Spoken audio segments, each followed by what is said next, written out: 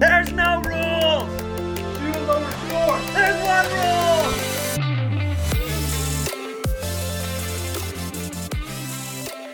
All right.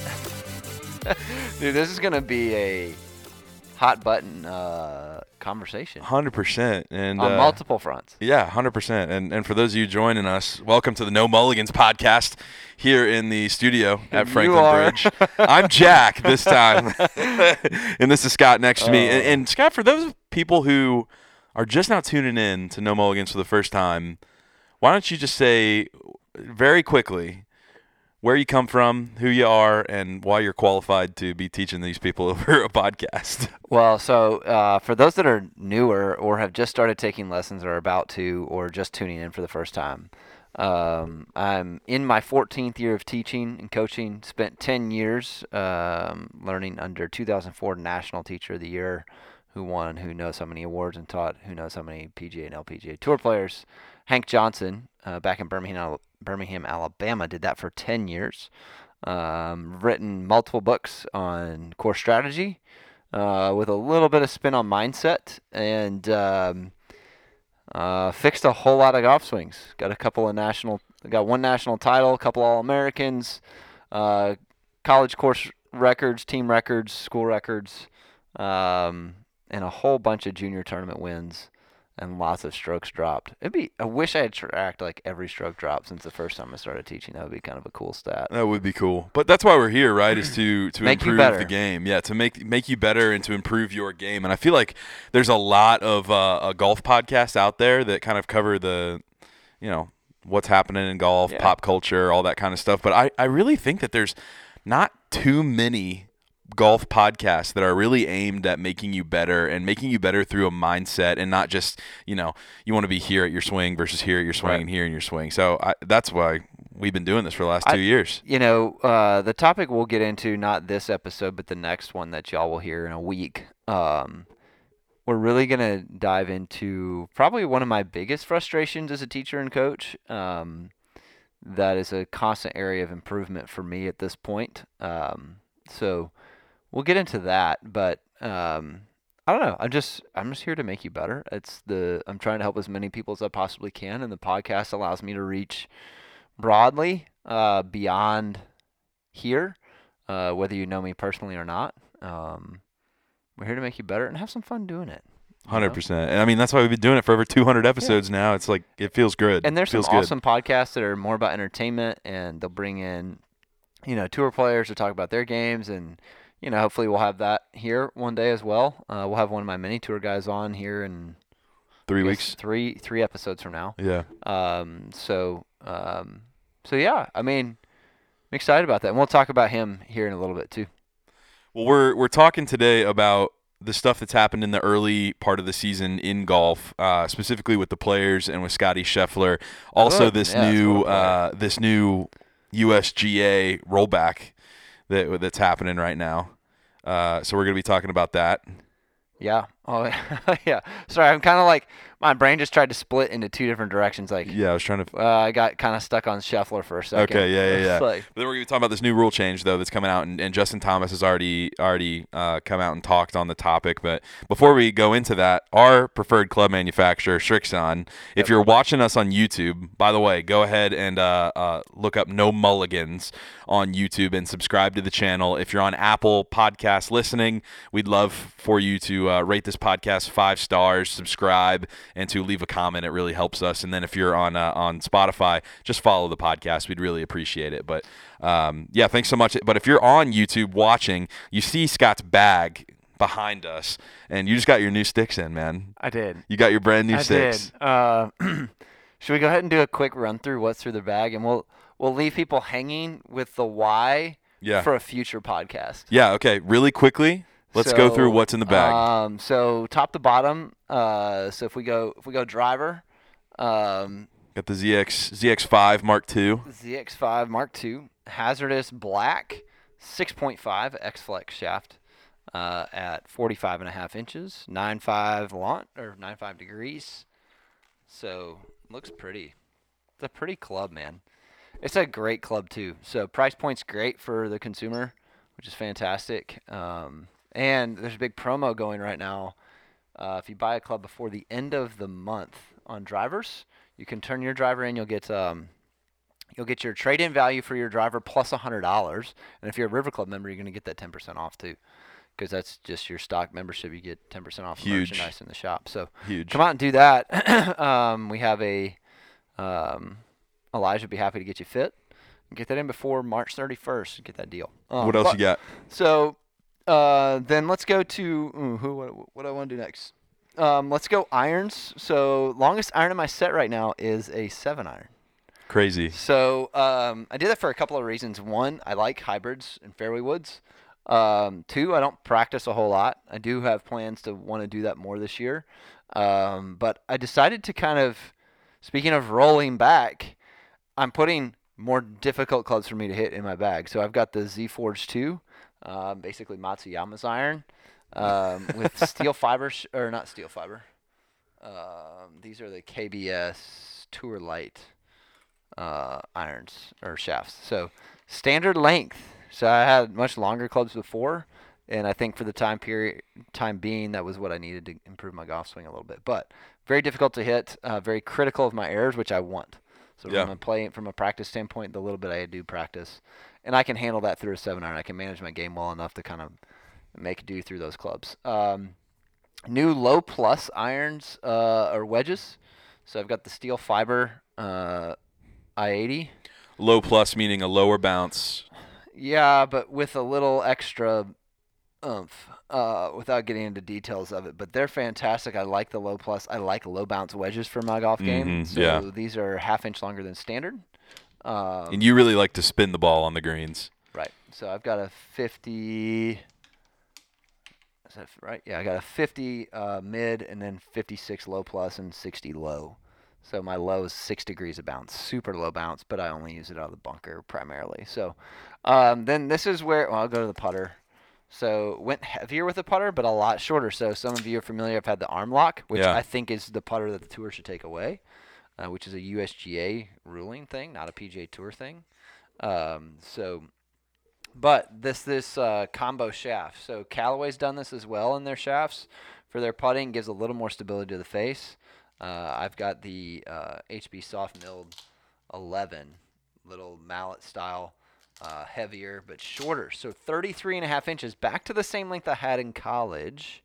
And just a standard kind of mid-size grip. I think people have grips that are too big on their putters by and large. So went shorter. I'm a good putter with whatever putter I have in my hand. So the long one was that's not a statement of cockiness. It's just no, it's just the truth. It's just something I'm really good at and enjoy doing. So, but back to the same length I had in college.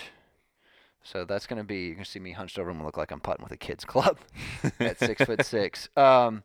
Then things get a little funky here in the middle of the set. So I go to so those are stiff flex in my irons, and then I also have stiff in my hybrids. So I've got a 6 hybrid, 5 hybrid, 6.0 hazardous red in both of those. Yeah, you can keep on show that. it. Yeah.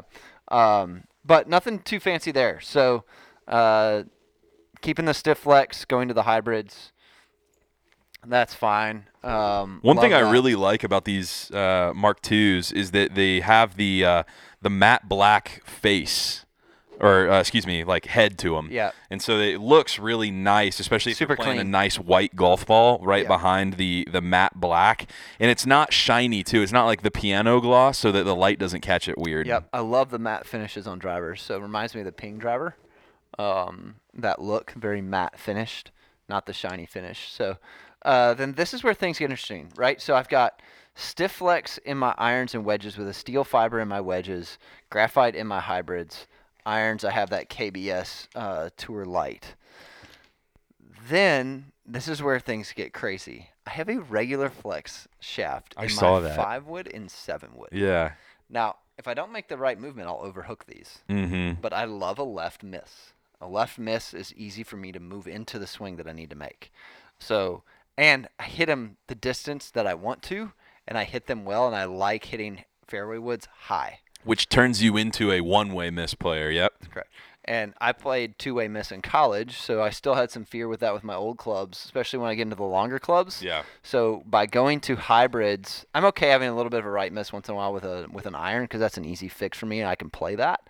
But with these longer clubs at my height, I would love to always know it's only going to go one way. That makes sense. Not because I'm trying to eliminate the right side. I'm just trying to have a bias miss so that I can move my golf swing. I feel comfortable moving it into the movement that I want to make without the fear of the other miss. Even if I don't have the other miss with a different fit, I need to have the feel and sensation that it's not going to go right if I make the movement that I want. And we've always talked about on the podcast when we're talking about misses, having that dial, right? You can turn it all the way to the left or all the way to the right. And when we're playing with this one-way miss, it's like we've got it in the middle, and all we can really turn it is one way, which is nice. Yeah, and the clubs I had before, I could hit those straight as well, and I could have a left miss with those too, but I could also occasionally have a right miss if I'm not fully committed. Yeah. These, if I'm not fully committed, it's going to go left. Yeah. And so that's an easier commit for me. It allows me to stay assertive in my motion, which sounds weird, right? So I've got an X flex in the driver.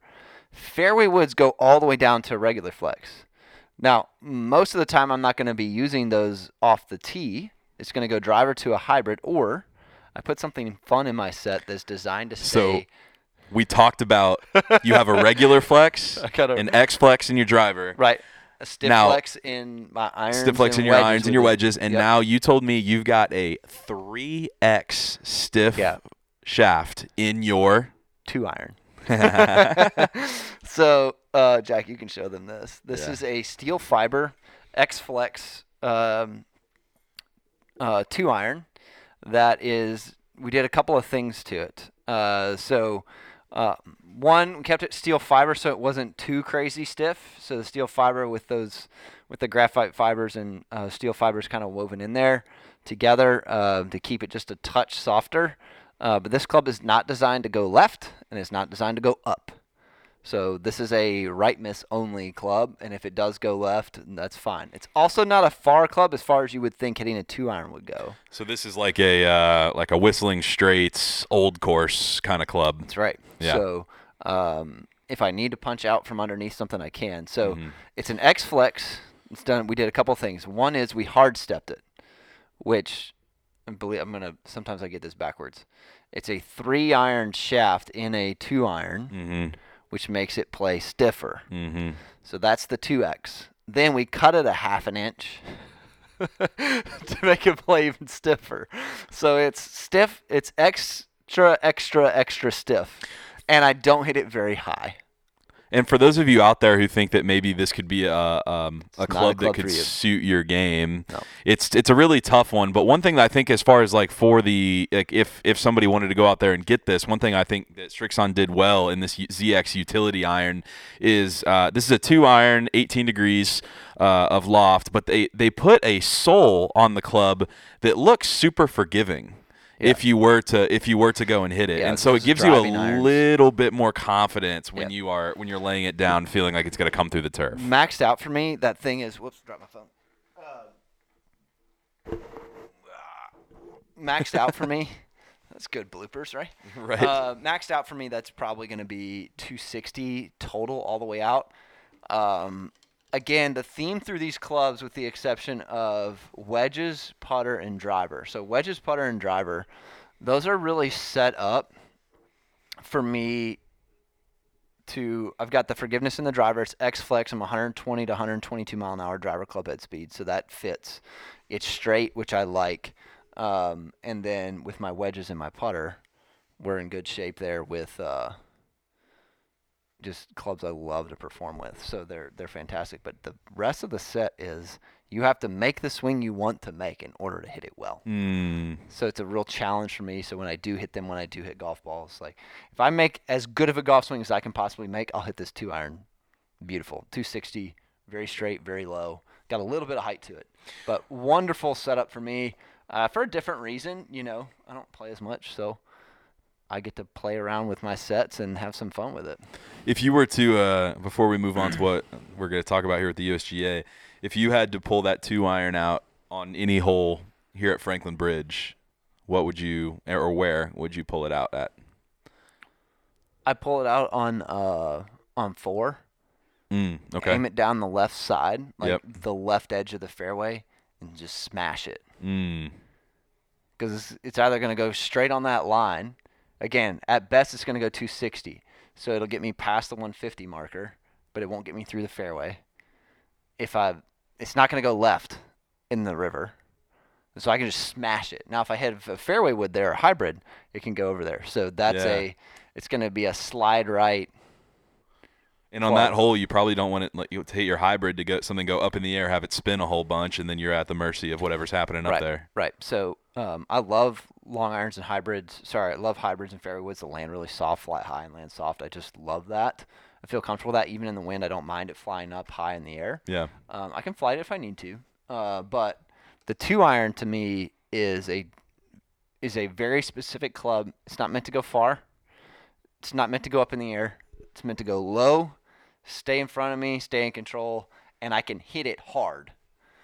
Like under pressure, a lot of times they'll either go way too fast or they'll gear way down and swing too soft. I'm in the too soft category. And so that gives me permission to just giddy up, and I'm not going to hit it too far. Sure.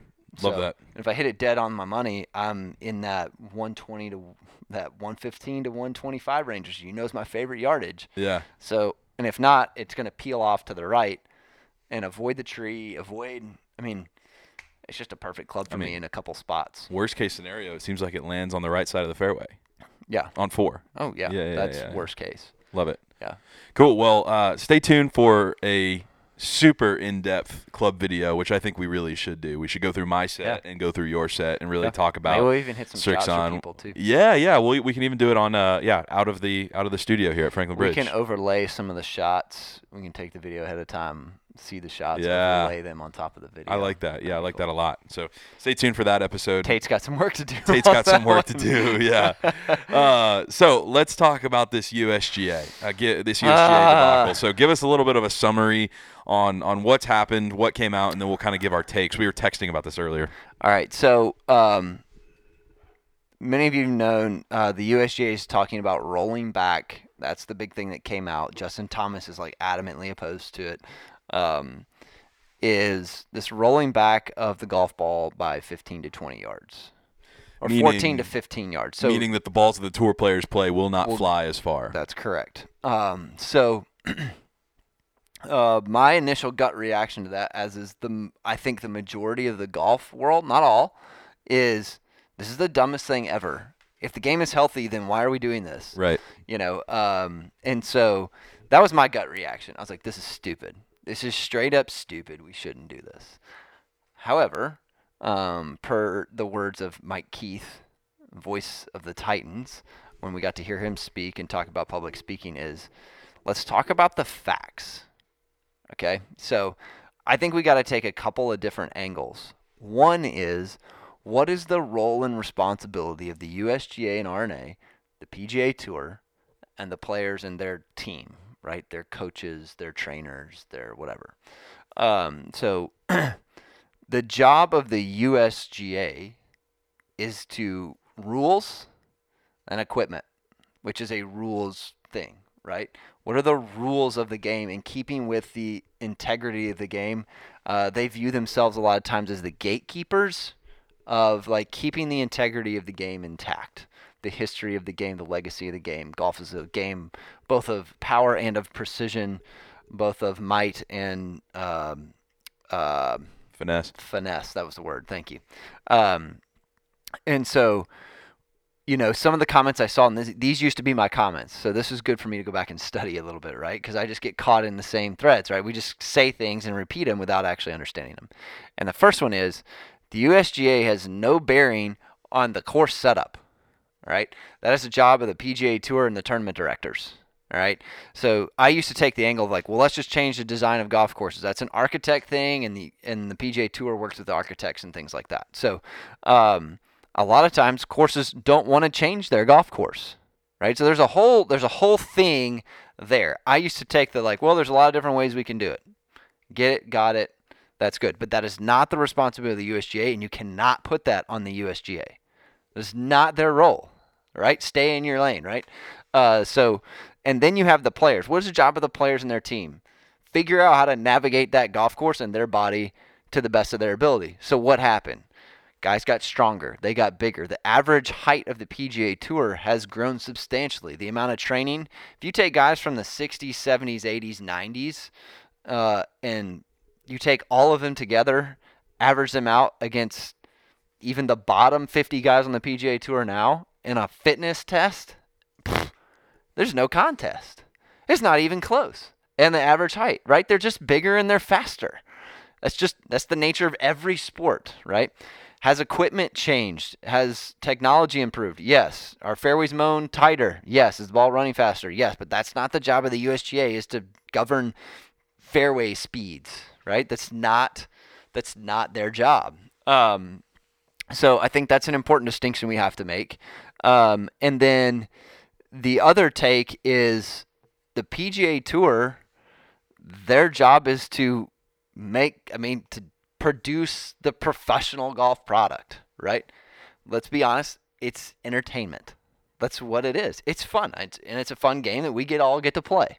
But their job, and they have a mission to grow the game, and they have philanthropic objectives and things like that. Not to say that the USGA doesn't, but the USGA and R&A have a role and responsibility as they look at the game. What is our job? We're looking, and the thing that I also looked into this, everybody's like freaking out. I'm like, when is this going to go into effect? It's January of 2026, right? Like, it's not happening tomorrow or even next year or even the next year. They put this out there, and if you read through some of the articles they put out there, they're partly putting this out so that they can get feedback. And they knew what the feedback was. They're also not doing this flippantly. They've been spending 3 years of in-depth research. They know way more than all of us because that's their space. Their space is like, the game's getting longer and longer. Do we make golf courses obsolete? And that was the job of the players, right? Like, let's learn how to hit it farther. Let's train harder. And the USGA isn't saying to stop doing that. They're not telling players what they can and can't do. They're looking from what's the game look like 10, 20, 30, 40 years from now. That's one of their quotes is 20, 40, 60 years from now. Our job is to be forward thinkers. Their job is basically to be the parent of a kid who's like, I get to do whatever I want. It's like, well, hang on a second. Like, that may be true, but you can't just let a kid run rampant. That also doesn't mean that they get to tear down the game that's been built by these guys as well. So it's like, if we're going to take the other side of the coin with Justin Thomas being like, listen, like, I've trained so hard to be able to hit this ball in the center of the club and make it go as far as it can. And now you're telling me that you're about to take 10 to 15 yards off of all of that work that I just did? Yeah. What gives? What would you say to that if you're representative of the USGA? I think if I was representing the USGA, I'd have a lot more knowledge. I can tell you that. That's true. But I would say I'm not stopping you from working hard. I'm just putting parameters on this thing and say, hey, to the degree that I have control over some things, to make those bunkers and those things stay in place, to help golf courses not get so long and so out of control where maintenance costs go through the roof.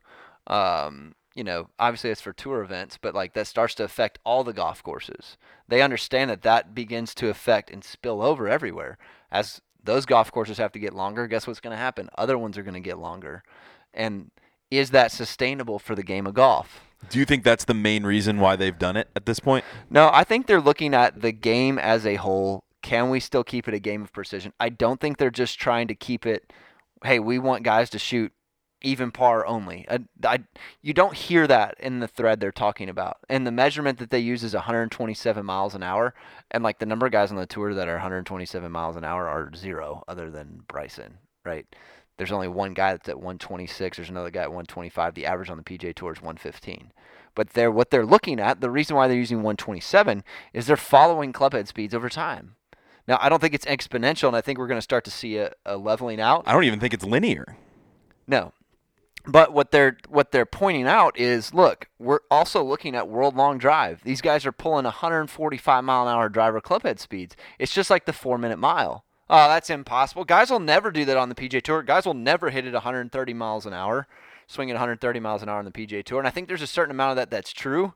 If you look at the length of the clubs, the guys, the USGA is like 46 inches is the max. It's like, well, our average on the PGA Tour anyway is 44.5, so like that didn't really do anything. But what they're doing there is to say, if it were to go in that direction, we're going to help put parameters on that thing to keep it shortened up.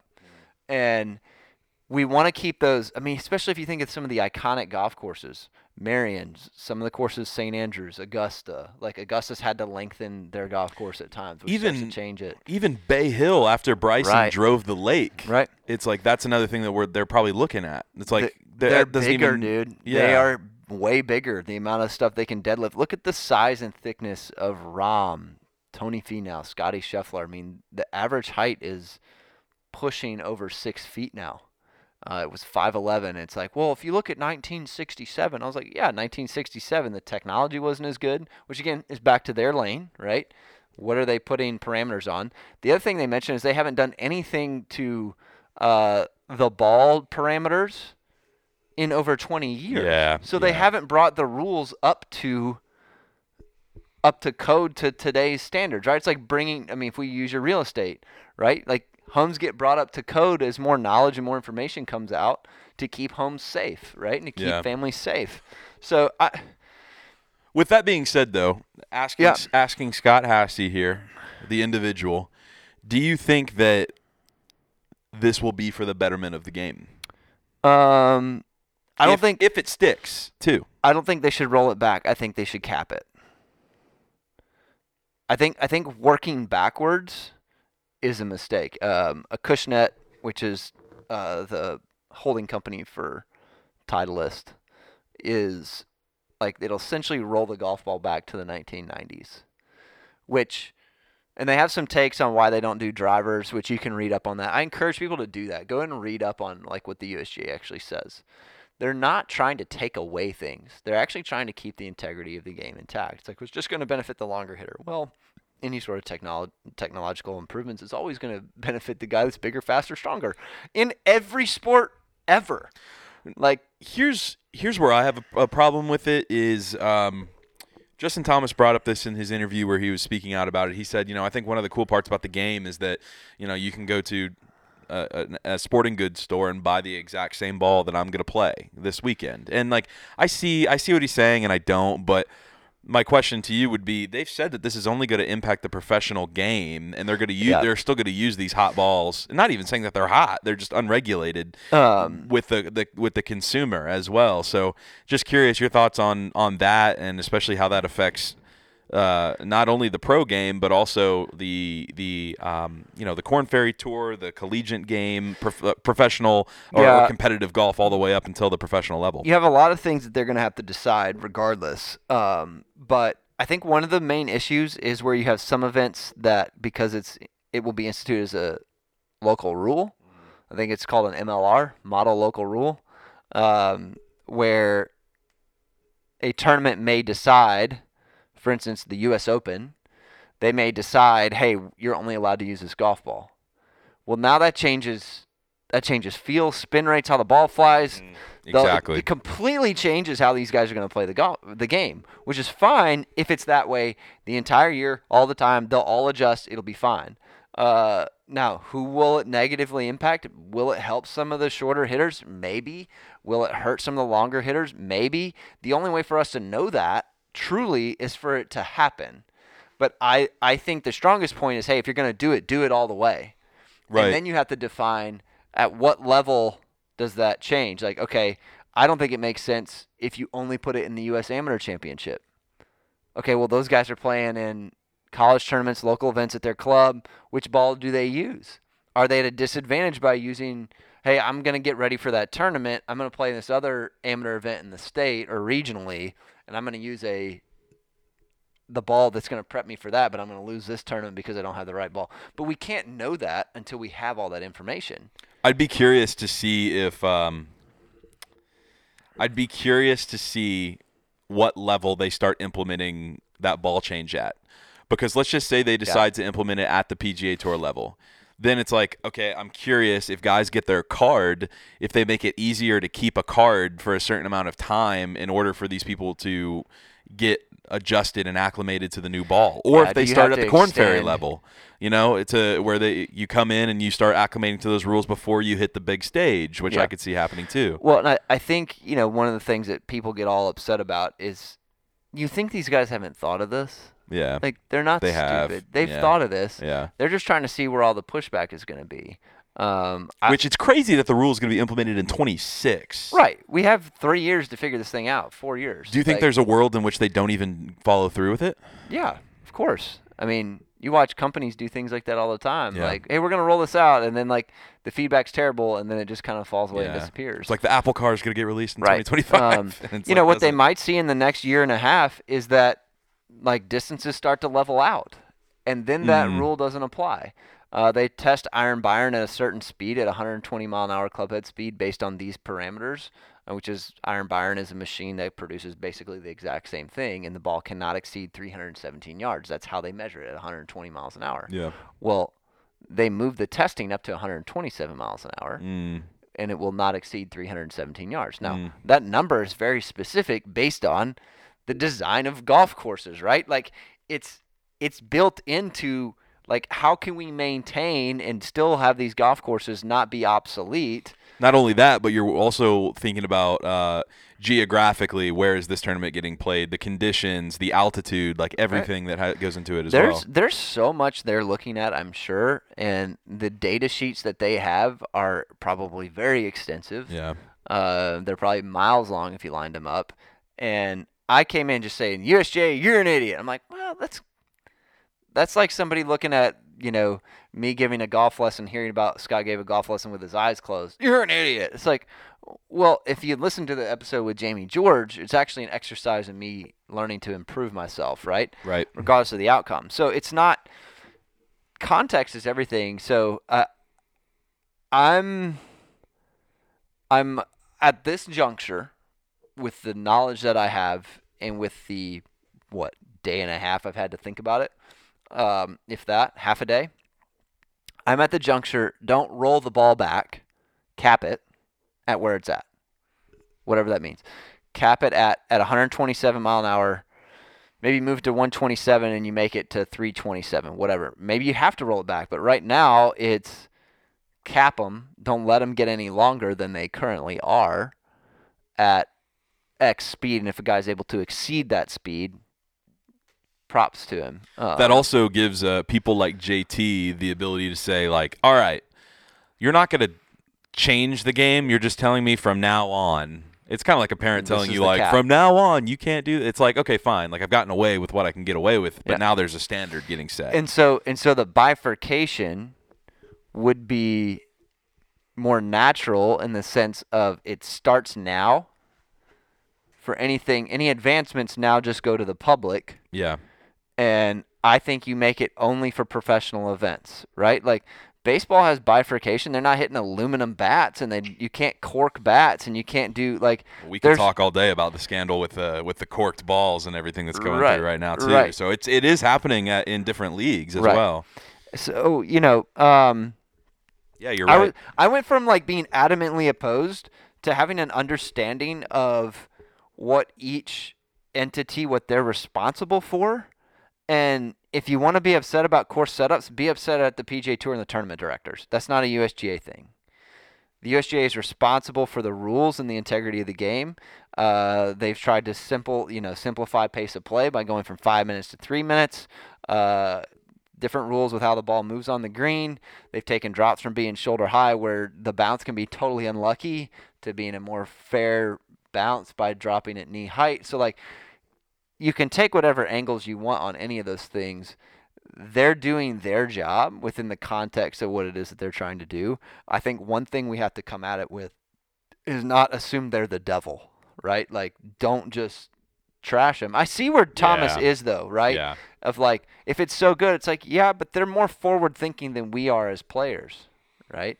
And they're not saying you haven't made those gains, and congrats to you, but what does the game become? And we also have to look at, they're probably also looking at a safety standpoint. What if they don't put these things into place, and in 2026, 2027, or 2030, then they decide to try and roll a ball back because guys are hitting it with so much speed that when they hit it out of play, it becomes more dangerous for players. I mean, it's already dangerous, right, for spectators, but like at what point there's a lot of things they have to answer, and I think coming at it with a very short answer is and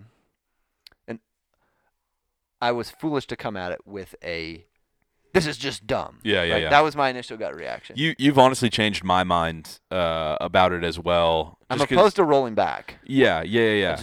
Just let's go at it with a clear head. And the question that I posed, and we'll end with this, is that the USGA, instead of making changes to the golf courses themselves or the regulations with the golf courses, they're pawning this off onto the manufacturer to fix the game, if you say, like the equipment manufacturers. But you made it very clear that that's not their job in the first place. That's not right. The other thing too is that can't put that on them. Those courses, like, listen, we're all for the best game that can be played on the brightest stage, but at the same time, those golf courses have to get used by the members or the public or whoever plays on them anyway. So there's there's a lot that.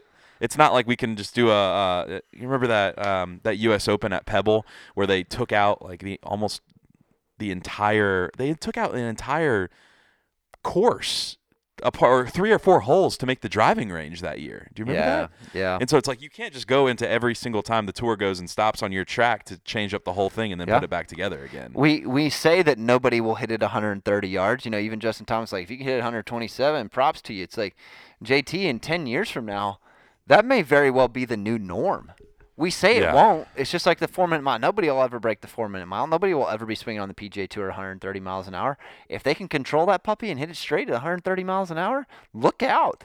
Well, and with the new carbon wood era that's coming out, that TaylorMade and Callaway have really, forefronted. There's just no telling where they're going to be able to put weight and CG to be able to blow it up. I'm not going to be able to give the good argument that you have to read through it. I can go back and try and find it, but the argument that they made of not putting more restrictions on the club, there was a specific reason why they're going for the ball and not for the club. Yeah. And I believe it has something to do with the percentage change. Like the longer hitter could lose 20 to 25, I believe, whereas your average hitter may only lose 14 or 15, which actually closes the gap between the longest and the average. I never thought about that too. Yeah. So that was one of my takes. It's like, well, if you do that, it's just going to be longer. It's just going to be the one that benefits the most. But there may be a restriction that happens with the slower player is actually able to be a slightly closer, and that 10 yards can make all the difference. Yeah. Right. So 100%. if I can close that gap by 10 yards, even though I'm back further, so are they, and they're back more. Yeah.